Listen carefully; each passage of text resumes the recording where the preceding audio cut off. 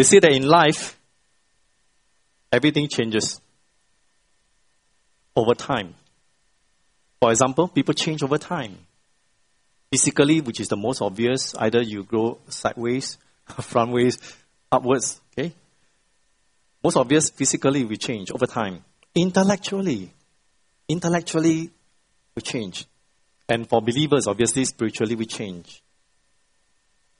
Besides people change over time, places change over time as well. For those who are familiar, in the past we have the Esplanade. It used to be just by the sea, and you have some place that you can walk around. You have a food stall, we used to call Satay Club, so on and so forth. Now if you go to the Esplanade, the name given is two very prickly building, right? Probably named after, or at least designed with the concept of the most famous king of the fruit in Asia, at least king of the fruit in Asia. Okay, sometimes we call this the durian. So people change over time, places change over time. Now, very interestingly as well, processes change over time. You all heard it in the news very recent days. The new IPPT, Individual Physical Proficiency Test, has been revised by the SAF, Singapore Armed Forces, focusing on the three toughest tests. The three toughest tests for our soldiers: push up, sit up, and 2.4 click or 2.4 kilometers run. Those chin up, shuttle run, standing broad jump. Those are not so tough. They'll be phased out. Many of us heave a sigh of relief. We'll get the gold award. Processes change over time. Everything changes over time, isn't it? Well, not everything. There's one thing that never changes, and you are born into it. I'm talking about this little plastic card that can be found in your wallet or in your purse. For those who have a problem with their eyesight like myself, this is called an identity card. It's pink in color for Singaporeans. It tells you and others who you are. But more than that, it tells you that you are a Singaporean. And there are many nationalities in our congregation this morning. The same plastic card may be of a different design and color, but it serves the same function. Different family names, different faces, different age, gender. Your identity card reminds you of who you are. For those who are Singaporeans, our national pledge begins with these words: "We, the citizens of Singapore." In other words, we are the people of Singapore. Now, when I think of the church, I'm reminded we, the people of God.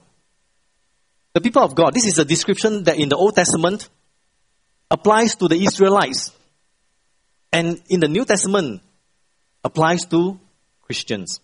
Now, what is this unique distinction between the people of God and the rest of the world? I wrestle with the basic question of the Christian faith. What really does it mean to be the people of God? And we need the answer with certainty and clarity. Now, this could be a basic problem in the life of the modern church.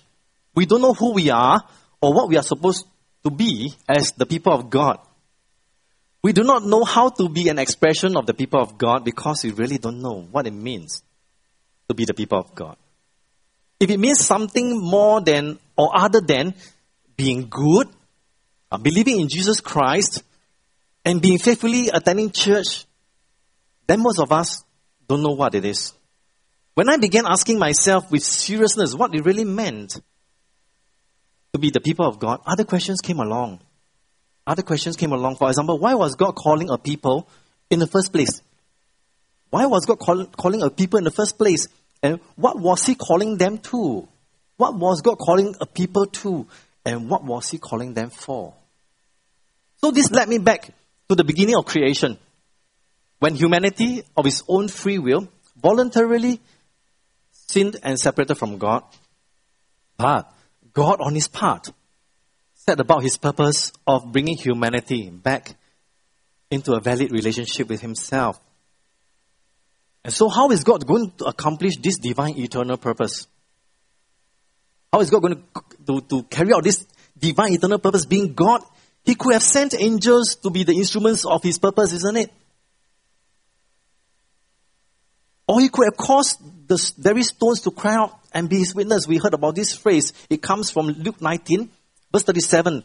As Jesus was drawing near, already on the way to the Mount of Olives, the whole multitude of his disciples began to rejoice, and they praised God with a loud voice for all the mighty work that they had seen, saying, "Blessed is the King who comes in the name of the Lord. Peace in heaven and glory in the highest." And some of the Pharisees in the crowd said to him, "Teacher, rebuke your disciples." He answered, "I tell you, if this were silent, the very stones would cry out." God could have caused the very stones to cry out and be his witness. But instead, God chose another plan. He began by calling a man Abraham in Genesis 12. Now the Lord said to Abraham, verse 1, Genesis chapter 12, "Go from your country and your kindred and your father's house to the land that I will show you, and I will make you a great nation, and I will bless you and make your name great so that you will be a blessing." Now take note of the highlighted red words. "I will bless those who bless you, and him who dishonors you I will curse. And in you all the families of the earth will be blessed." God's basic call to Abraham was a call to mission. It is true that God said, "I will bless you," but the essence of the call is to engage in something with God and for God. It's to engage in something with God and for God. God was calling a people because there was a brokenness between God and his creation. And he was calling an instrument in the form of a person, Abraham, to be God's mouthpiece. It was this call to mission that was at the center of the covenant into which God entered with Abraham. God was calling Abraham to participate in a mighty eternal purpose, and Abraham was to avail himself as an instrument in whom and through whom God could accomplish this redemptive mission to reach out. God was engaged in a redemptive task in the world, and he was calling a people who would give their lives to join God in this redemptive mission.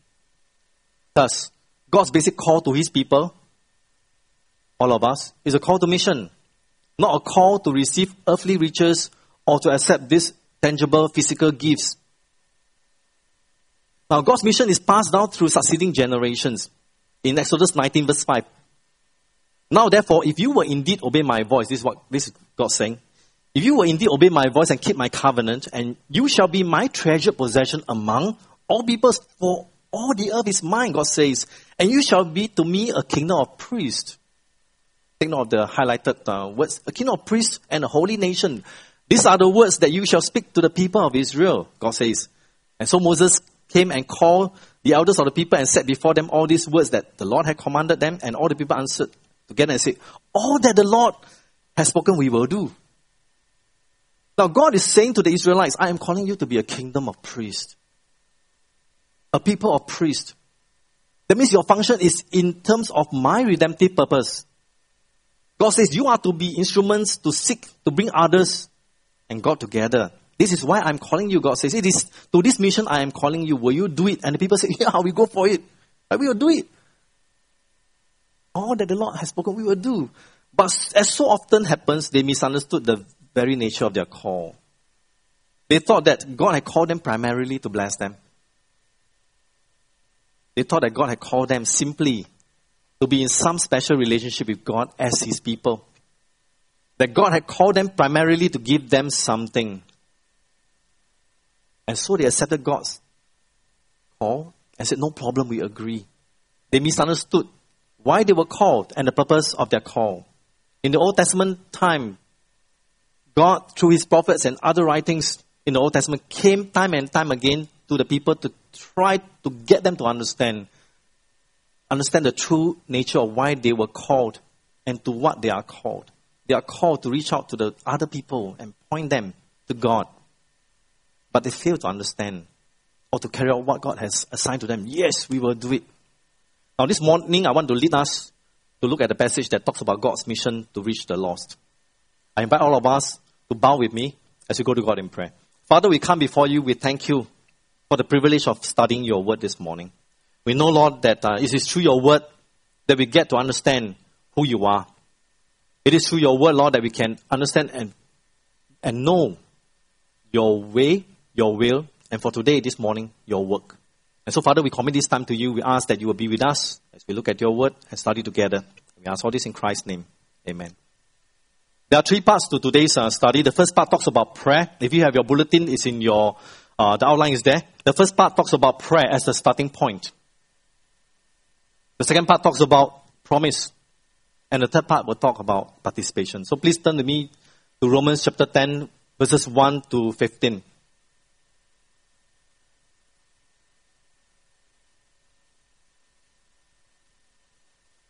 The first point for our notice this morning is prayer.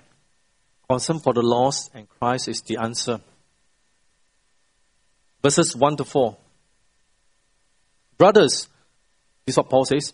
Paul writes, my heart's desire and prayer to God for them is that they may be saved. For I bear them witness that they have a zeal for God, but not according to the knowledge. For being ignorant of the righteousness of God and seeking to establish their own, they did not submit to God's righteousness. Verse 4, for Christ is the end of the law for righteousness to everyone who believes. The starting point for embarking on God's mission is prayer. It's prayer. Now, this poses a question on God's sovereignty. Have you ever struggled with the idea that since God is sovereign, meaning that God has absolute control over everything, then why did Paul, verse 1 tells us that he's praying for the Jews, that they might be saved? If God is already sovereign,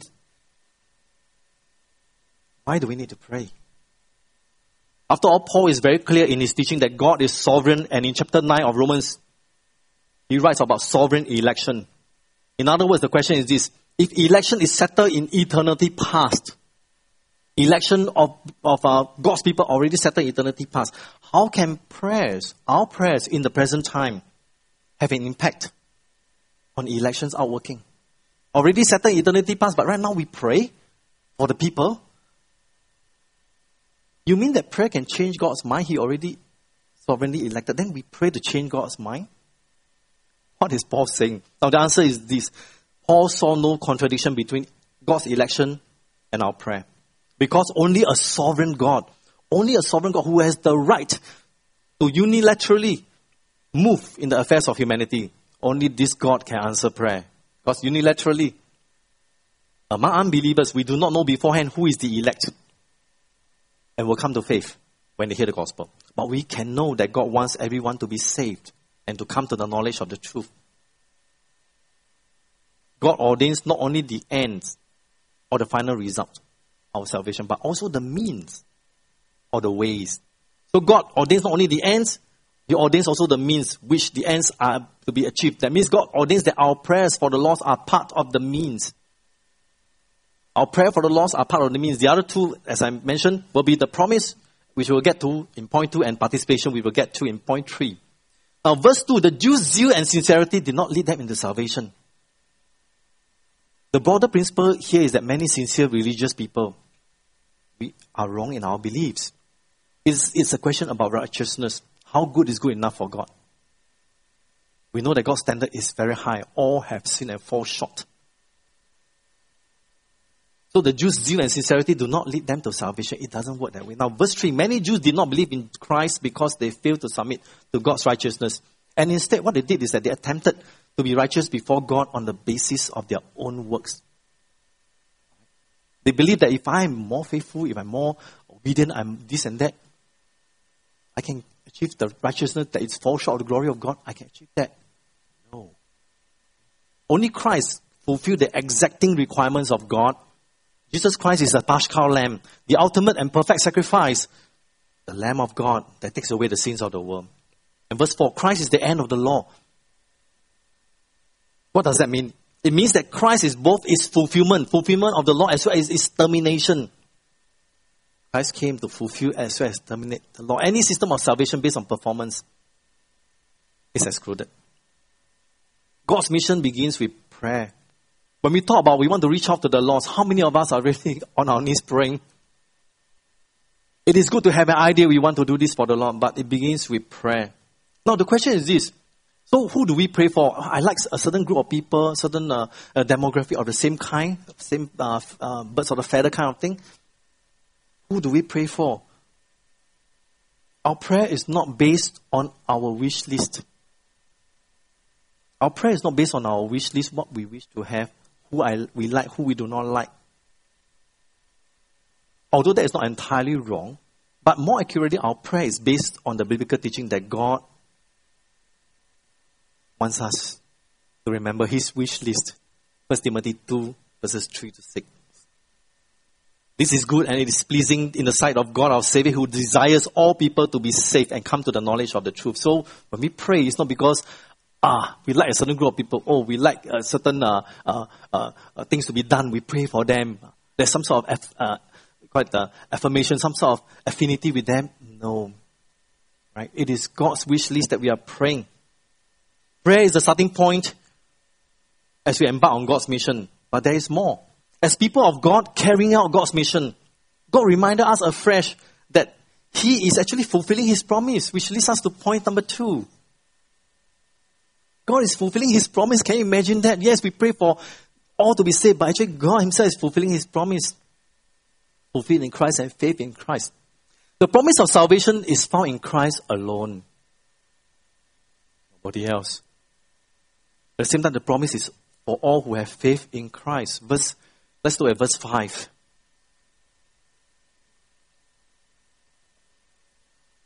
Verse 5, Romans chapter 10. For Moses writes about the righteousness that is based on the law, that the person who does the commandments shall live by them. Again, please take note of the highlighted words.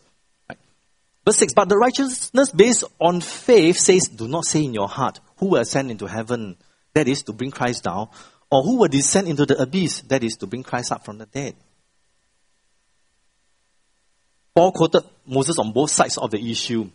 Righteousness that is based on the law, righteousness that is based on faith. In the Old Testament, keeping the law was the source of life for the Israelites. But the problem was that no one could keep it, necessitating a permanent redemption from the curse of the law, Galatians 3. Yet, God knows that they cannot fulfill it. Yet, even when the law was the standard for the spiritual life, God did not make it difficult for the Israelites to exercise obedience. Where they fail, God forgive them. Right? So, righteousness that is based on the law, righteousness that is based on faith.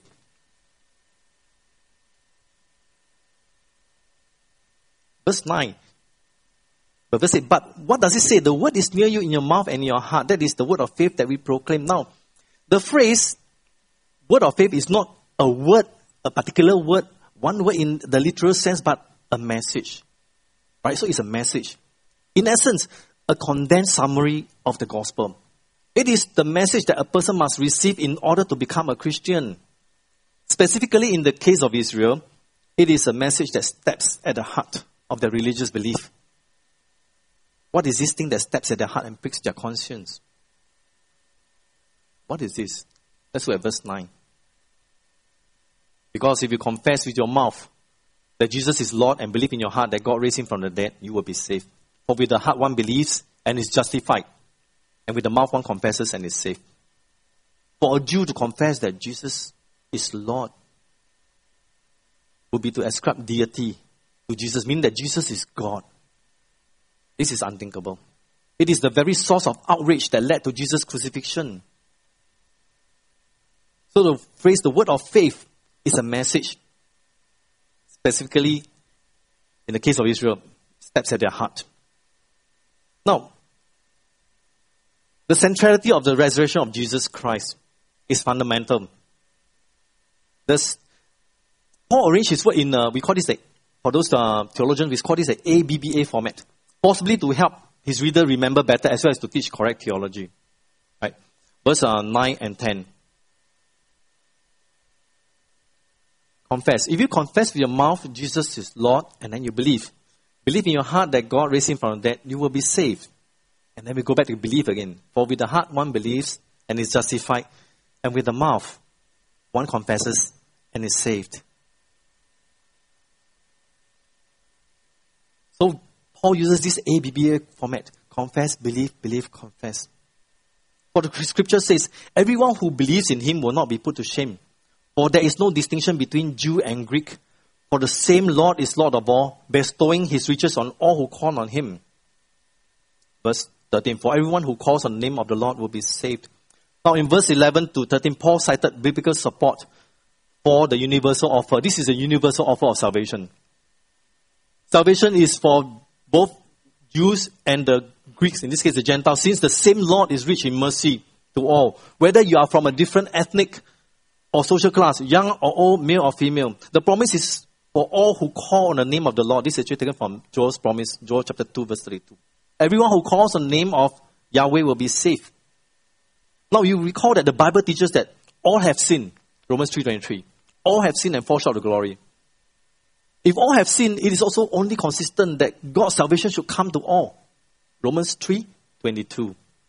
Though Paul does not mention it, he is quoting from the Old Testament promise given to the prophet Joel that anyone who calls on the name of the Lord will be saved. Now all this talk about salvation to the Jews and Gentiles re-exposes Paul's identity as a people of God in his heart. Paul's desire to enlist the church at Rome as a partner in his task is the primary reason for his letter to the Christians in Rome. Paul wants to make sure that they understand the gospel he has been called to declare. But the gospel is not just for the Gentiles. That means the believers in Rome. It is for the Jews as well. That's why Paul writes in Romans 10 verse 1. For everyone who calls on the name of the Lord will be saved. Verse 13. But calling on the name of the Lord does not happen in a vacuum. This is where the challenge comes in. Calling on the name of the Lord does not happen in a vacuum. Paul outlines the role of God's people. You are to participate in God's work in bringing the gospel to the lost, which is our third and final point.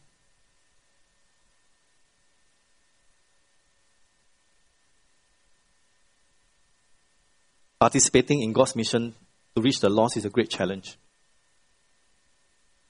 You have to bear in mind that we are engaged in a constant spiritual warfare. It's not the lowering of the IPPT standard. We're not talking about that. Satan does not sit idly by and let you pass easily, let you be involved in God's work. It won't happen that way. Participation, responsibility, and respectability. Let's read on to the last two verses. Verse 14. How then will they call on him in whom they have not believed? And how are they to believe in him of whom they have never heard? And how are they to hear without someone preaching? And how are they to preach unless they are sent? Now, what must occur for someone to call on the name of the Lord? What must occur for someone, an unbeliever, someone who has never known about Christ? What must occur for that person to call on the name of the Lord? Well, the answer is this: someone must first be sent to proclaim the gospel message. And then the listeners or the recipients must pay attention and believe. In the absence of any of these factors, no one can call on the name of the Lord. We'll unpack this verse. What must occur for someone to call upon the name of the Lord? Verse 14, first part. Believing requires the faith to call on the name of the Lord. How then will they call on him in whom they have not believed? In the Old Testament, calling on the name of the Lord was a metaphor of worship and prayer. No one can call out to God who has not believed in God. Maybe you call to the wrong God. So unless you believe in the God, Yahweh, then you can call to him. Now, believing requires faith to call on the name of the Lord. And faith requires hearing.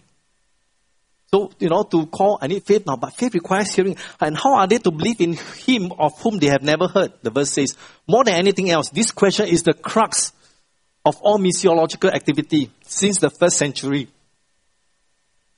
God has ordained the people, you and I. The people have to hear or read or otherwise understand the contents of the gospel in order to be saved. Which means that the one who knows the gospel must communicate to the one who does not know it. Believing requires faith. Faith requires hearing. Hearing requires preaching. And how are they to hear without someone preaching to them? Now, since no other media except the human voice was of practical value in spreading the gospel in the first century, preaching is Paul's method, as well as God's method of choice. And yet, in our media-rich contemporary society today, has anything replaced preaching as the most effective way to communicate the gospel? We thank God for the printed page. Right? We had the printed page, brochures, so on and so forth, and even the cutting-edge PowerPoint presentation of the gospel circling the globe. You find this on YouTube.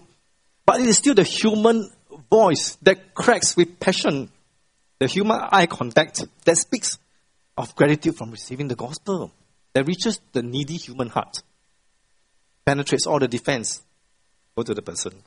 Now, preaching requires sending. How are they to preach unless they are sent?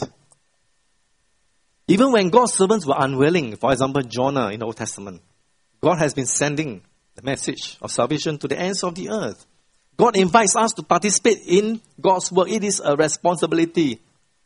This responsibility is not given to anyone and everyone. Okay? Not given to everyone and anyone, only to the people of God. Only those who are His workmanship, created in Christ Jesus, are privileged to render good works or service.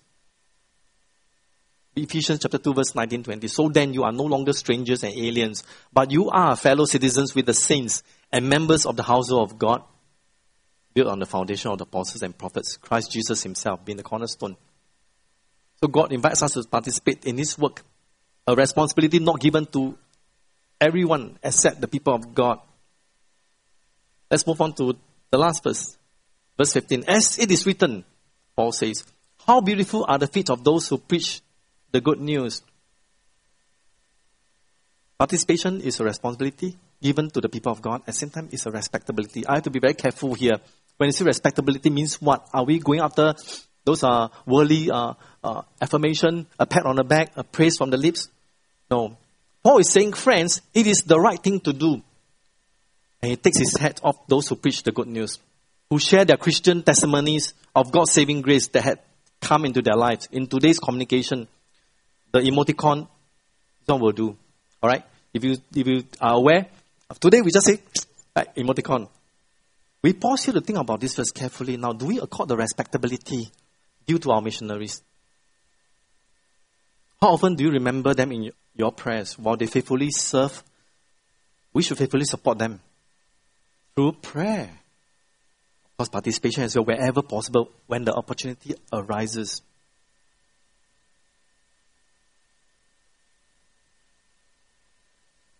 One who receives this word, and by it, salvation, receives along with it the duty of passing this word on. When there is no mission, there is no church. Where there is neither church nor mission, there is no faith.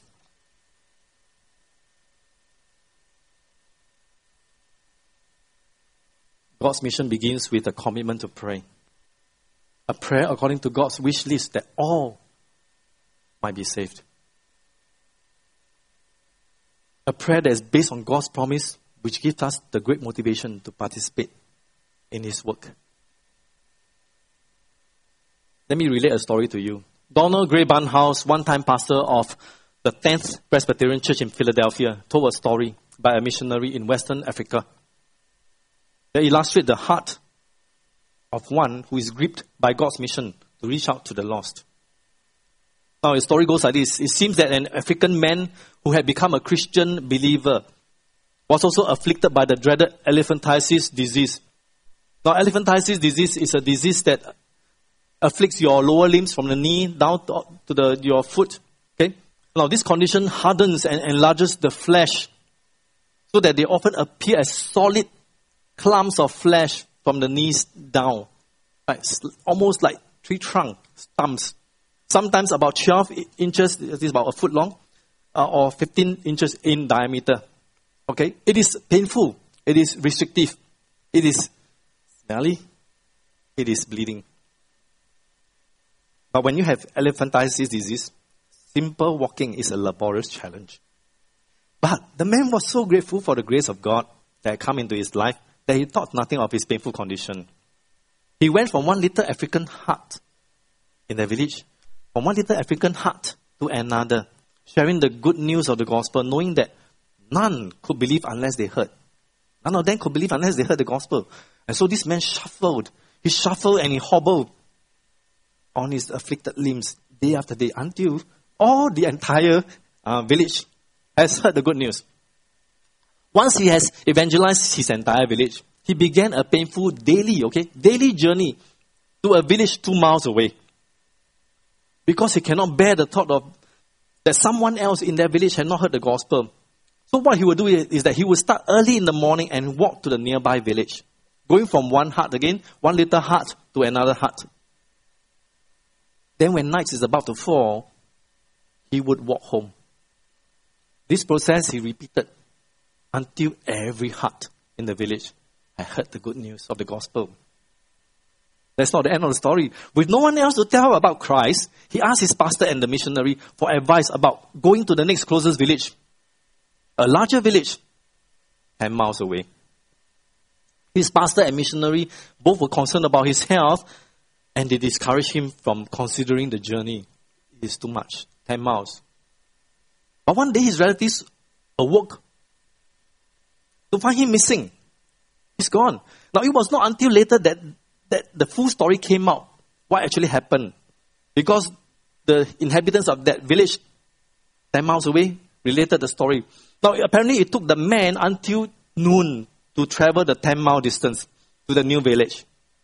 And when he arrived, his leathery stumps, his legs were bleeding, swollen. Not wasting time even to eat, he spent the rest of the day in the village going from hut to hut, telling people about the grace of God. Now the sun was setting, so he had to make his way back to his own village. Somehow he made it through the pitch black jungle and stopped at the missionary house at midnight. The missionary, who was also a doctor, summoned help, and they lifted the poor, by now semi-conscious man into his house to nurse the bleeding legs. The missionary doctor related how his own tears mingled with the cotton bandages which he used to wash the beautiful feet, the stinking feet, swollen feet, the bleeding feet of the gospel messenger. Without counting the cost to himself, this poor man lived out the words of the apostles in verse 14 and 15. And how can they hear without someone preaching to them? Feet that in the eyes of the world could best be described as horrific had become the most beautiful feet of one who brings the good news. Romans 10 verse 15. It is ironic. It is ironic that many Christians who go to great lengths to dress our feet in the world's latest fashion have not the beauty of a diseased African saint who could not rest until all within his reach had heard the gospel. We are not talking about 20,000 miles away, 10 miles. We are not talking about him crossing the ocean to Singapore. But someone who could not rest until all within his reach had heard the gospel. How beautiful are our feet today in Grace Baptist Church? How beautiful are the feet of the Church of Jesus Christ at large in Singapore and beyond the shores. May we be people of passion, more than fashion, as we take the good news of the gospel to a waiting world. You have heard the message. God's mission is to reach out to the lost, and it begins with a commitment to prayer. And this prayer is based on God's promise. But the mission is not complete if you do not see the need to participate in it. Today marks the end of Mission Emphasis Month for Grace Baptist Church. But for some, it marks the beginning of your heart's decision. Inside your heart. While it is a personal decision, personal, but it is also a church decision. Grace Baptist Church, on the whole, must see the importance of participating in God's mission. You saw the poster? At every lift level, community, workplace, nation, where is God calling you to? I want to give everyone the opportunity to respond to God. We have heard the message. What about an opportunity to respond? So please bow your head and close your eyes and listen carefully. Please consider the message you heard today. Don't leave the worship hall without making a decision. Don't leave the worship hall without making a decision one way or the other. This is what I invite you all to do right now. Your heads are bowed, your eyes are closed. I do not need you to do anything visible. I do not need you to do that. You do not have to raise your hands. You do not have to nod your head. You do not have to do anything to signal to me your decision. But you need to do one thing. Only one thing in your heart. In the utmost privacy, when nobody but only God knows, ask yourself, have I given my life to embark on God's mission? Or am I holding back something? Have I given my life, or am I holding back something? God, you know my fears. You know the challenges that I face. But God, I want to be a true people of God. That's what you call me to. Whom you have set aside to reach out to the lost. I don't know how.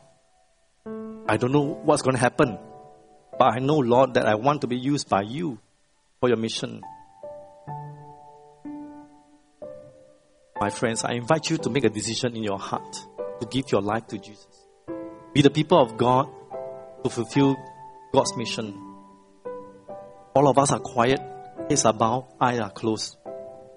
And in absolute honesty before God, make a decision.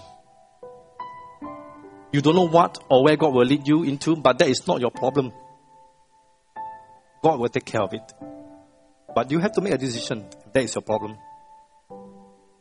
Yes, I give myself to participate in God's mission. Or, no, I won't. No one can force you. No one will know your decision today. Myself, as I stand before you in the pulpit, I am also making the same decision today, telling God that I want to recommit myself to participate in His mission. Would you be thinking of the same? Make a decision, one way or the other, for the Lord today. Now let us pray. God, we thank you that you have called us to be your people. It is a unique call, one that allows us to be your instrument to reach out to those who need to hear the gospel. Be with us as we endeavor to bring the gospel to the lost in our community, in our workplace, and in the nations beyond our shore. For we ask all this in Jesus' name.